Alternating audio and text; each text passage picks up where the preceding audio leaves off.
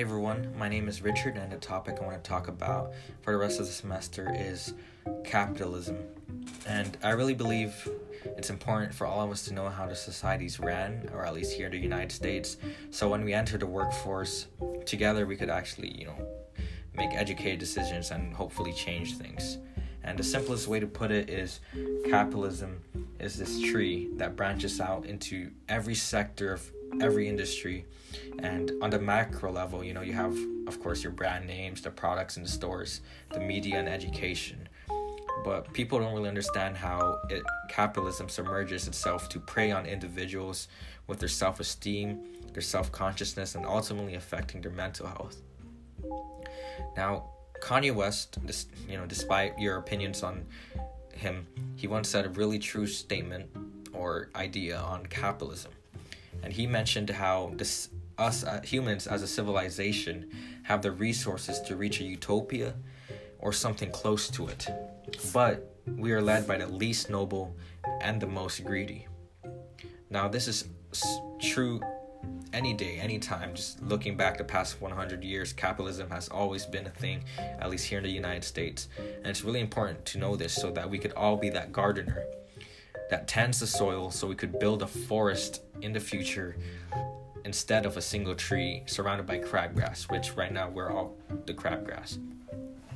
And with a college education becoming more and more normalized, systematic oppression through capitalism becomes less and less obvious, but it's still there and it's actually growing.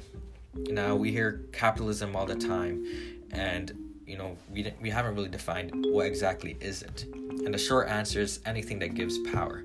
It could be, the obvious money, assets, means of subsistence, and the biggest one is the sum of the exchange of values in a social magnitude. So, in Twitter terms, this could mean clout.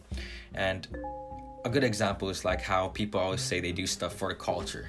Like, oh, you gotta do this for the culture. You gotta push a foreign to flex on people. You get this clout, the street credit, or whatever, the influence. But what exactly is the culture? Or who created that culture? Because I don't know a single person that helped create the culture. The culture is something that was pre-established that influences us on what is cool or what exactly is the new thing. Just look at music in general. You see all these record labels owning the artists, but nothing. While the artists are doing successful, the ultimate pockets we're filling by listening to them is the labels. And that goes to the same thing in any industry. Like, whose pockets are we filling when we're doing it for the culture? And these are the topics of capitalism I want to talk about, not just money and stocks in Wall Street, but the micro levels that preys on an individual and how it affects macro levels like the media and education. And I'm really excited to talk about this, so thank you.